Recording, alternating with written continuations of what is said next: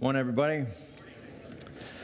I'm going to turn to Romans chapter 3, verses 9 through 20 as we conclude a series in the opening chapters of the book of Romans this morning, Understanding the Human Condition.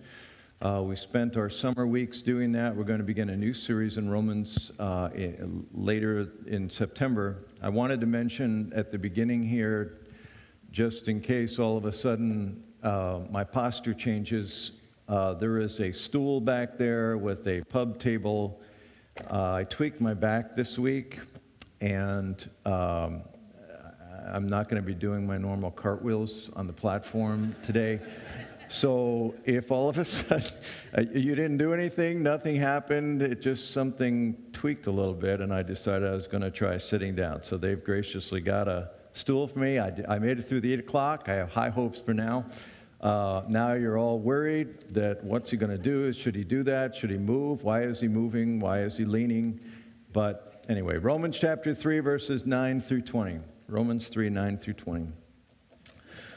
What shall we conclude then? Do we have any advantage? Not at all.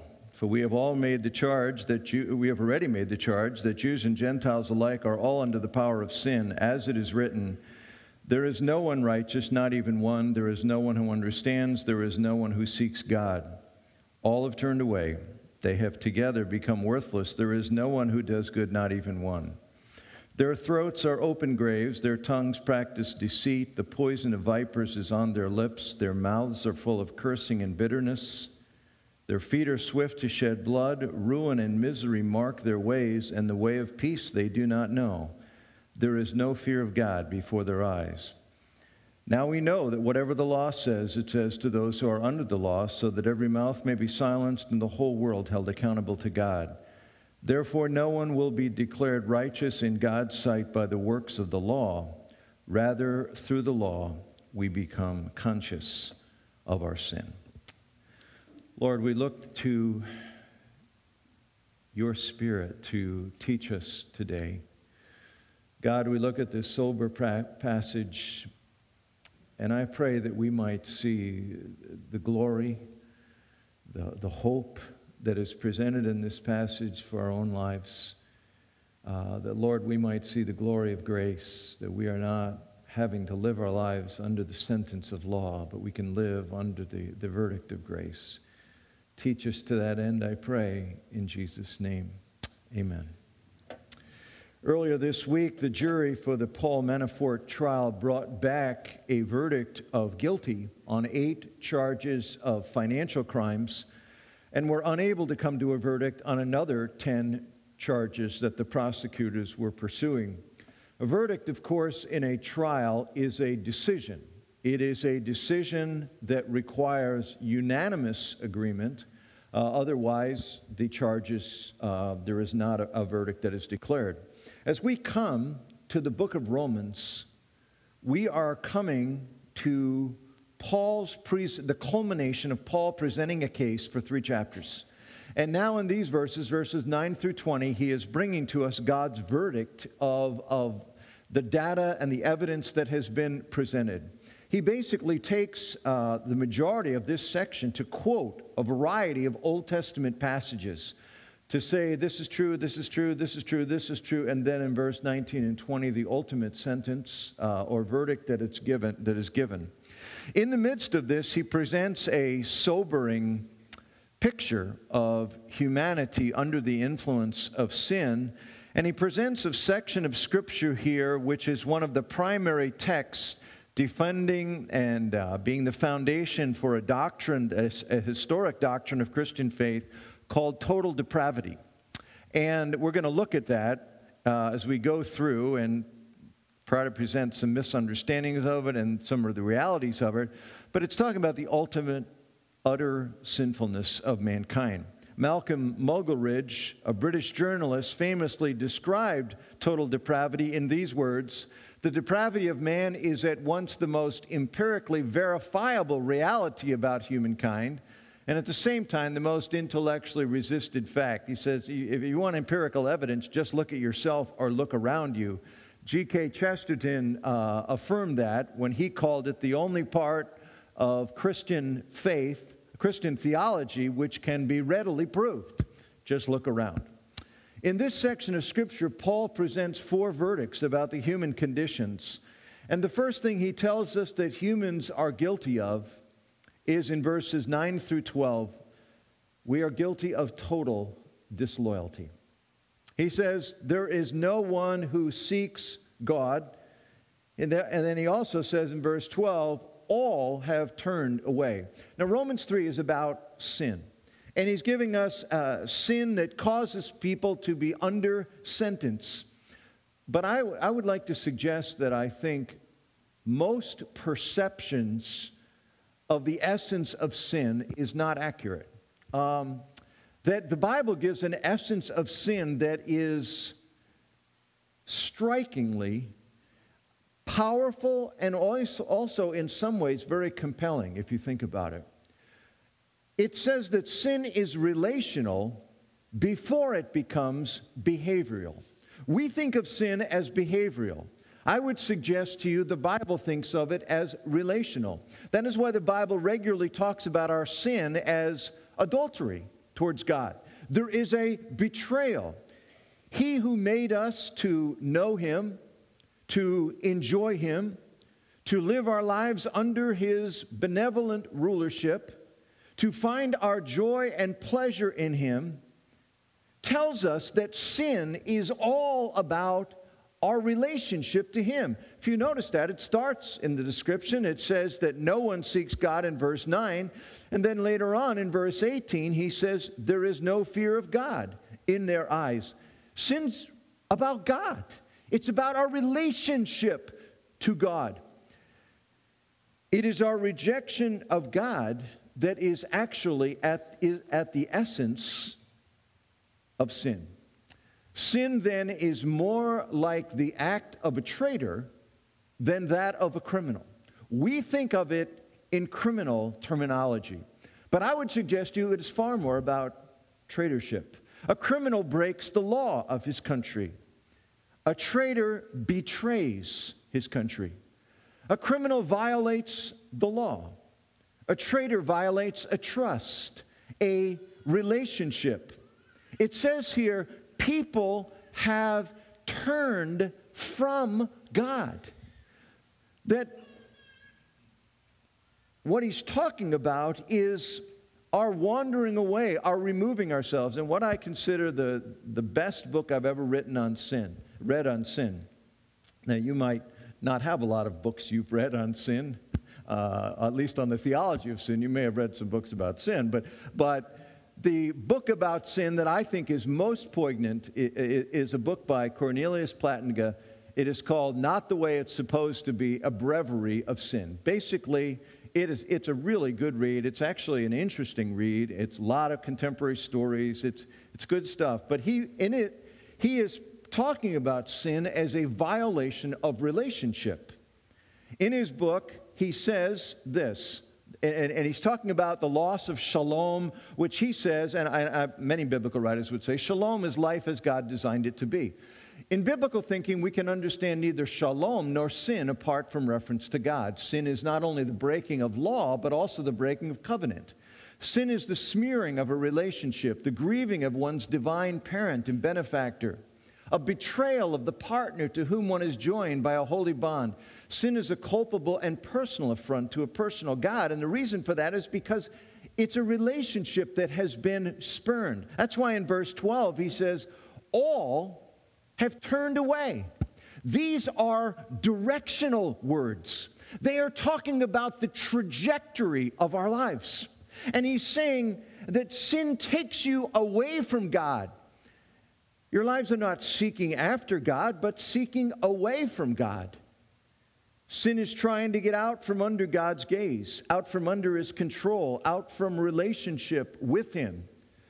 You want to be your own God, have control of your own life. He says that's the trajectory of all human beings because they're living under the influence of sin. Now, Paul, of course, in chapters 1 through 3 is including everybody here.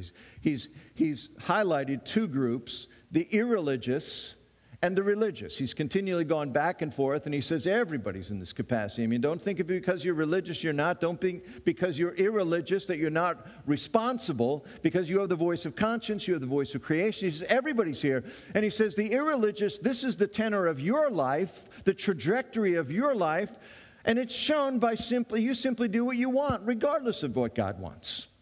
He says for the religious, the trajectory of your life being away from God is that you are not seeking God for himself.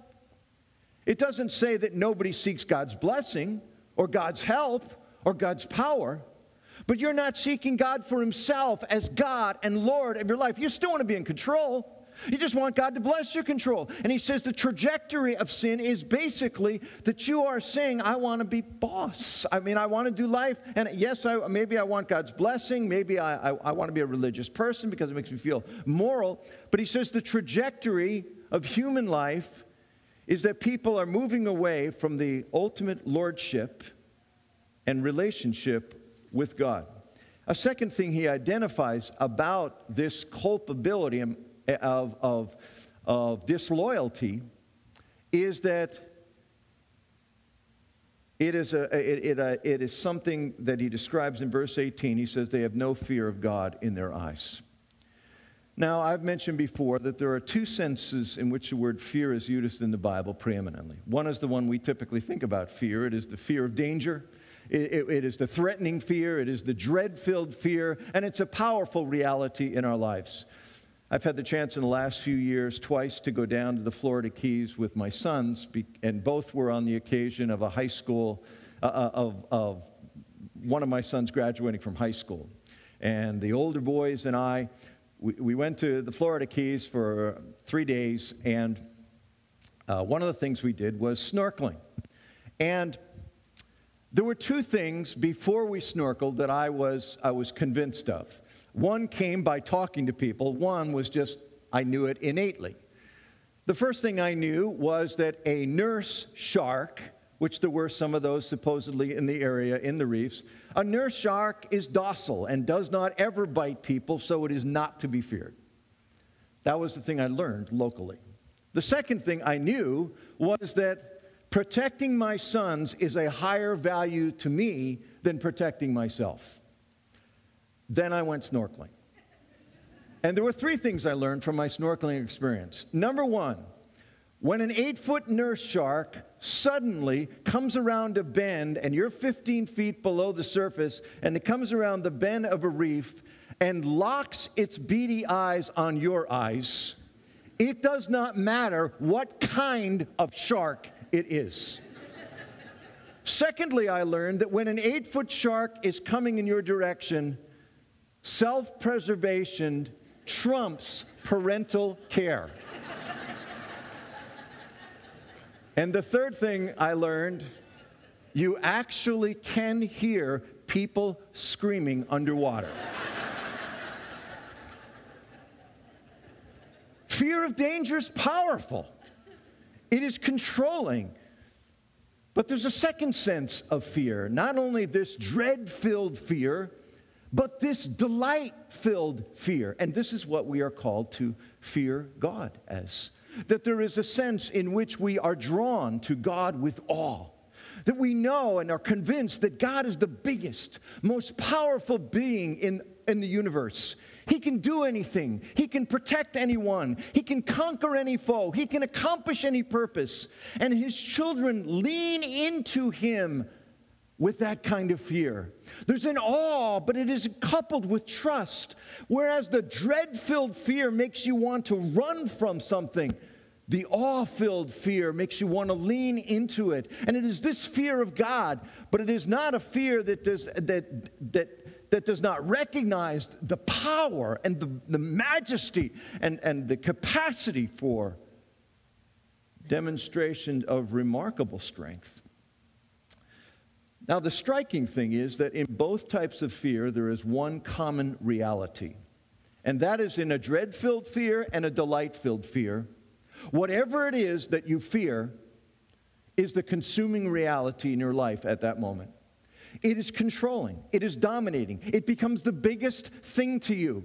It is more influential. And when the Scripture says, fear God, it means that God is the biggest reality in your life. His purposes are the biggest reality for you. His will is the biggest reality. His love, His care, His providence, His protection,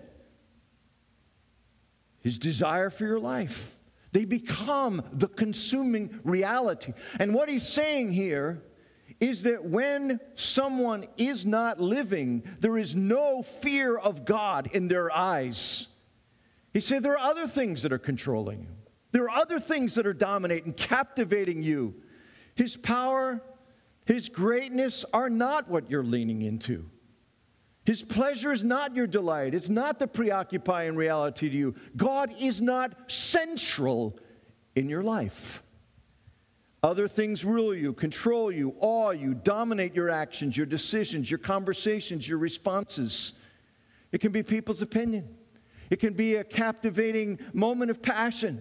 It can be your success or the way you're perceived or how you perceive it. Whatever it is, he says, whatever is captivating your heart, whatever it is controlling you, is that which you ultimately are awed by and fear. And he says the problem in our humanness is we have displaced God because of sin. Sin is actually disloyalty because we have made other things captivating our heart that control us. It might be our own will that we want to be in control. But he says there's no fear of God in their lives. There is disloyalty. This passage is saying that the trajectory of our lives naturally is away from God as the central reality of our life. And he says it is total disloyalty. It's true of everybody. The second thing he says in verses 13 through 18 is to talk about the verdict of total depravity. Their throats are open graves, their tongues practice deceit, the poison vipers is on their lips, their mouths are full of cursing and bitterness, their feet are swift to shed blood, ruin and misery mark their ways, and the way of peace they do not know. These are all Old Testament quotations that he's picking and choosing to argue his point. Now, many have heard of the term total depravity or totally depraved, and I just want to say what it does not mean. First of all, it does not mean that you are as bad as you could be. It's not, and when you say we're totally depraved, it doesn't mean that you are as wicked as a person. You have done as horrible things a person could possibly do. Obviously, Adolf Hitler has done a lot worse things than Mother Teresa, even in her pre-Christ state. That basically it's saying that there is a capacity there. He's not saying that we have fulfilled and we have done things as evil as we could. Secondly, it does not mean that you never do good things. We've already seen in Romans chapter 2, verse 15, that those that don't have special revelation, that don't have the Bible, that really haven't heard specifically about Jesus and all the special revelation of God, that they still have God's voice in their lives. In creation, He reveals His power, His godness. But in Romans 2:15, it says He's also revealed His will on their hearts. Their conscience speaks. But it makes this statement. It says in verse 15, and the conscience of those that don't have the Bible, that don't know Jesus, that are apart from faith, their conscience sometimes accuses them, sometimes defends them. Sometimes their conscience says, attaboy, that was good. Good job. You did good things. There is affirmation. And so certainly we're not saying that total depravity means that people don't ever do good things. So what does total depravity mean? Well, total depravity does not mean that a person is as bad as they could be due to sin. Total depravity does mean a person is corrupted in every part of their being through sin. The word depravity is from the Latin word pravus, which means crooked or twisted. It's saying every part of us has been corrupted or twisted to some degree. Every part of us is impacted by sin. And every part of our human constitution, our mind, our emotions, our sexuality, our conscience, our will, it's striking in this passage, there is a deliberate listing of the different parts of the body by Paul. And he says throats, lips, mouths, feet, eyes, these limbs and organs were created and given to you by God with the purpose of blessing others and honoring God.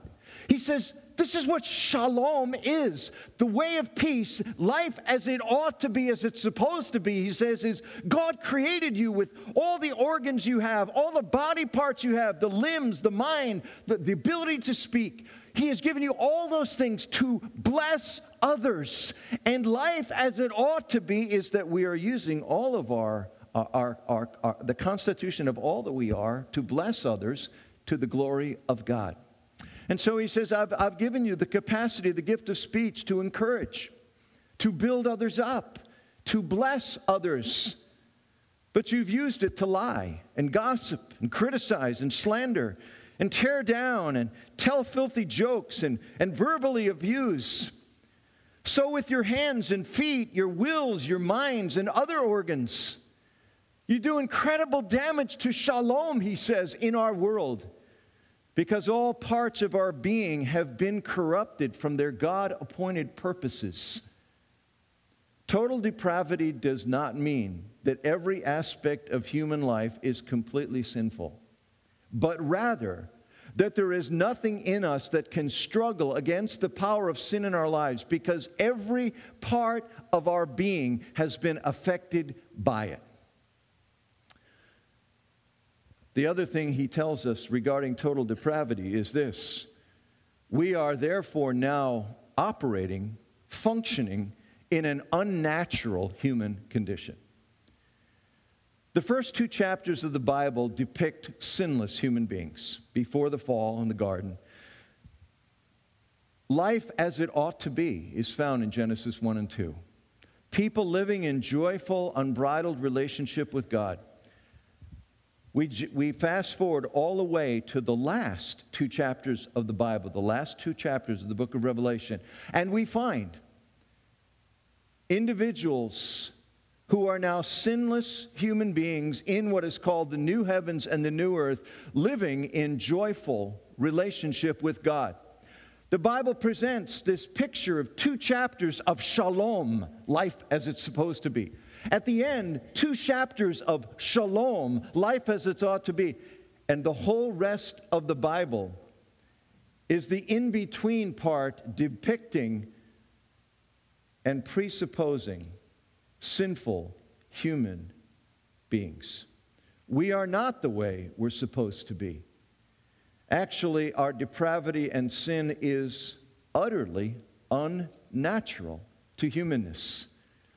C.S. Lewis says this in his book, Mere Christianity: goodness is, so to speak, itself. Badness is only spoiled goodness, and there must be something good first before it can be spoiled. He's really building off the teachings of Augustine in the 4th century, where St. Augustine said this: evil has no existence except as a privation of good. Goodness is the order of shalom, life as God designed it to be.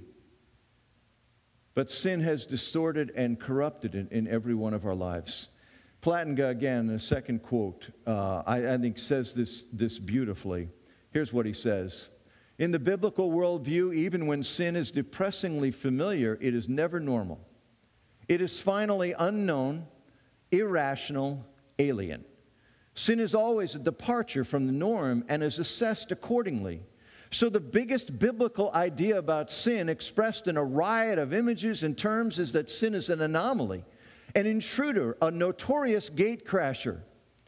Sin does not belong in God's world, but somehow it's gotten in. In fact, sin is dug in and like a tick burrows deeper when we try to remove it. Sinful human life is a caricature of proper human life.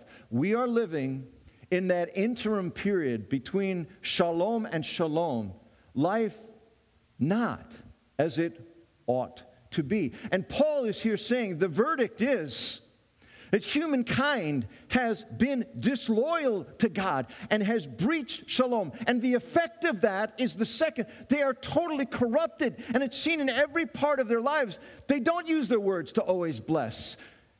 They don't use the words to build up. They don't use the body parts in a way that is always righteous and helpful to others. There is genocide. There is a prejudice. There is discrimination. There is hatred. There is animosity. There is all these things. And he says it's life as it ought not to be. There is total corruption. This is the nature. The verdict is disloyalty, depravity, which leads to the third verdict, and I'll just touch on this. There is total deficiency. His culminating statement is found in verse 19 and 20, where he says this.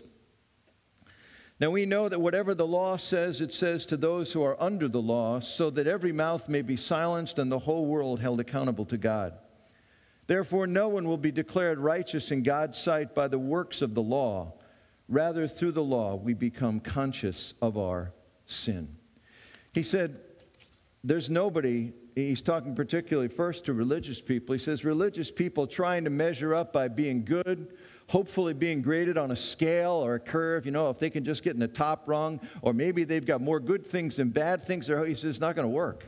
The verdict is total corruption. The verdict is that the trajectory of your life has frankly been away from God, and that there is no true God seeker. There is no true person that is living righteously. Everybody's living with corrupted human experience of the way that it was designed to be. This is the malady of sin in our lives. And he says the verdict then is we are all guilty. And the whole trajectory of our lives has declared that. Now, this is where we're left at the end of our series. The picture is a solemn one. He says, I'm declaring there is no one that is not in this position on all of the earth. Religious people, irreligious people stand under this verdict. But where he's going to take us in the next few verses and where we'll pick up in our next series is the total deliverance, because Romans 3:20 is not the end of the story. The Bible story begins with the goodness of creation, and it ends with the goodness of the new creation. In between is sin, but sin is only the backdrop to the story. It is never the point. This is really important to understand. Sin is not the focus. Sin is the backdrop for the glorious story that God is presenting through these epics of time. It is the story of rescue. It is the story of deliverance. It is the story of redemption. It is the story of the one who has come. It emerges in God's good creation. Sin does, as a temporary intruder, causes much havoc and holds many in its clutches. But it is no match for the work of God in Christ. Through his sinless life, his sin-bearing death, his sin-defeating resurrection, and his sin-crushing second coming, sin and its offspring of suffering and death are given the death blow. Sin abounded, but grace superabounds. In the biblical story, God has the first word. And thankfully, God has the last word. Here it is in 1 Corinthians 15:56. The sting of death is sin. The power of sin is the law. But thanks be to God, he gives us the victory through our Lord Jesus Christ. I want to close my sermon this morning with a story by Brennan Manning, who I think in this little story brings together the reality of our human condition in sin, disloyalty, depravity, deficiency, into the breathtaking deliverance that can be ours. He's telling the story of his high school reunion, 50-year reunion, actually. And here's what he says. Never having attended my high school reunion in the 49 years since graduation in February 1952, and motivated by guilt, nostalgia, and curiosity, I returned to Xaverian High School, Brooklyn, New York, in April 2002 for the celebration of our Golden Jubilee. The reunion was both happy and sad. 7 in our class of 44 had died In the unavoidably intimate setting of a relatively small class, my introvert self, longing to spend the night in a shoe, was summoned to socialize. As the cocktails multiplied and tongues were lubricated, formalities disappeared, ties got shucked, coats were tossed aside, laughter exploded, and conviviality reigned. The angst for the Brooklyn Dodgers' departure for Los Angeles and the treachery of the team's president, Walter O'Malley, wailed into the night. It was a calamity of biblical proportions. As the evening progressed, I was asked by Jack, in Brooklyn speech, the sweetest sound I've ever heard, "What the hell you been doing with yourself the last 50 years? Without a second's hesitation, I answered, "It's been a half-century of sin and grace." With a twinkle in his eyes, Jack asked, "Would you share a little about the first part?" Yes, I've been a drunk and I've been divorced. I've been sexually promiscuous, faithful during my marriage but unfaithful to celibacy, a liar, envious of the gifts of others, a priest who was insufferably arrogant, a people pleaser, and a braggart, which I'm probably being right now to give you the impression that I'm humble and honest. The twinkle in Jack's eyes vanished.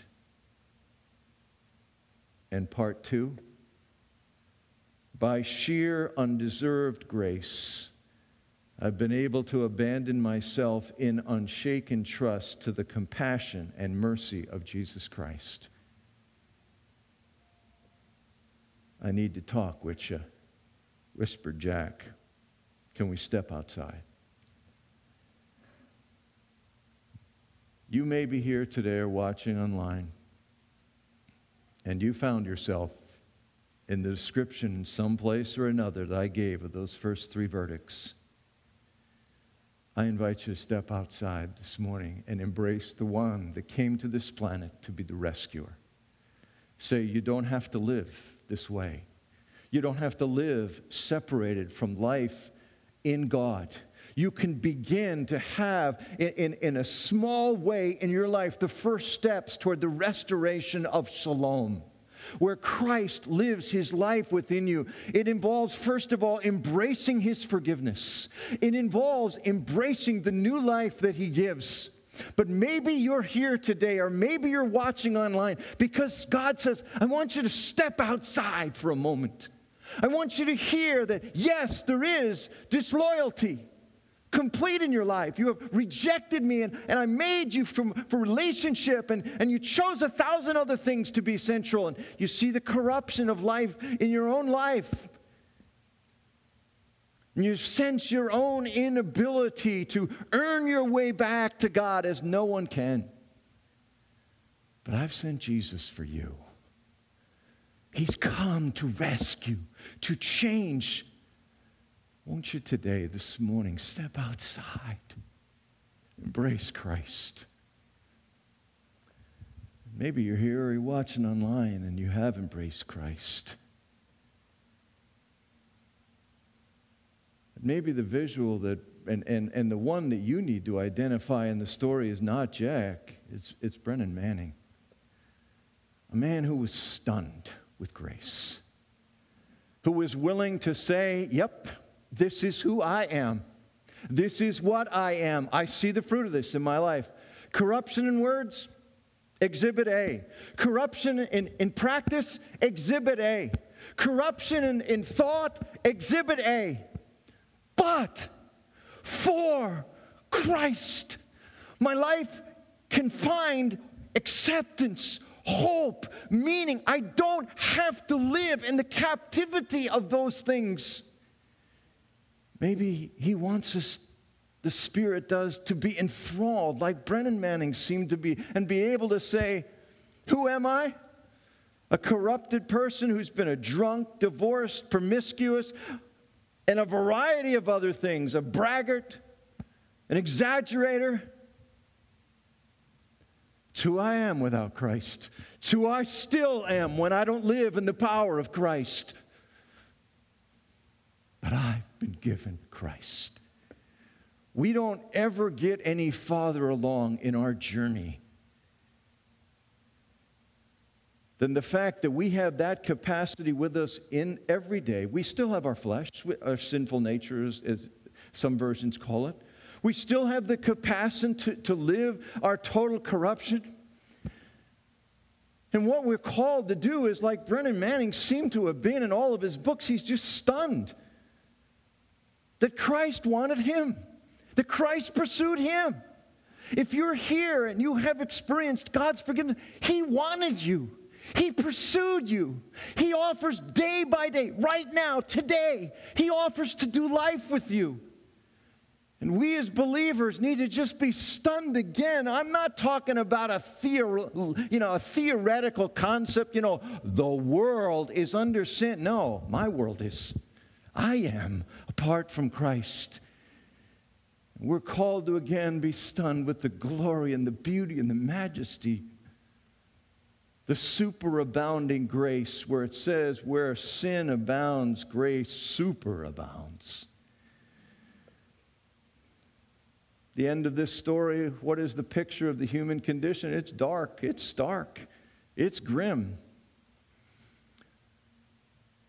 But we have the victory in Christ. We are offered the preview of shalom in our lives. Life as it ought to be. We're still screwing it up and messing it up, but we're beginning to taste. Wow, that's what life is meant to be. There can be a humility that I couldn't have without Christ. There could be a vulnerability and a transparency about the ugliness of my own heart that I didn't have until I had Christ. There is the ability to acknowledge my weaknesses and my flaws that I didn't have without Christ. There's the beginning to say, I'm seeing change. I'm beginning to get just a little taste of shalom. Life is designed to be true human life. A life of freedom, a life of peace. A life that is Christo-God-centric, where God is the biggest living reality in our lives. Maybe we need to be stunned back into that gaze again. Let's pray. Lord, you look at our lives. You know where we are. You see us. You see what we brought into this room today. There's certainly people here that have not embraced Jesus Christ as Savior. Lord, how I pray that even as a result of this service, your Spirit would draw them to Jesus Christ as Savior and Lord. And for those of us who have tasted grace, who have been rescued of eternal separation, Lord, use these simple thoughts today as we look at ourselves and we see our own disloyalty, we see our own corruption, and yet we see a God who wants to be central in our lives because you really want us. Lord, let us embrace you. In Jesus' name I pray. Amen. Now go in peace to love and serve and enjoy that, Lord.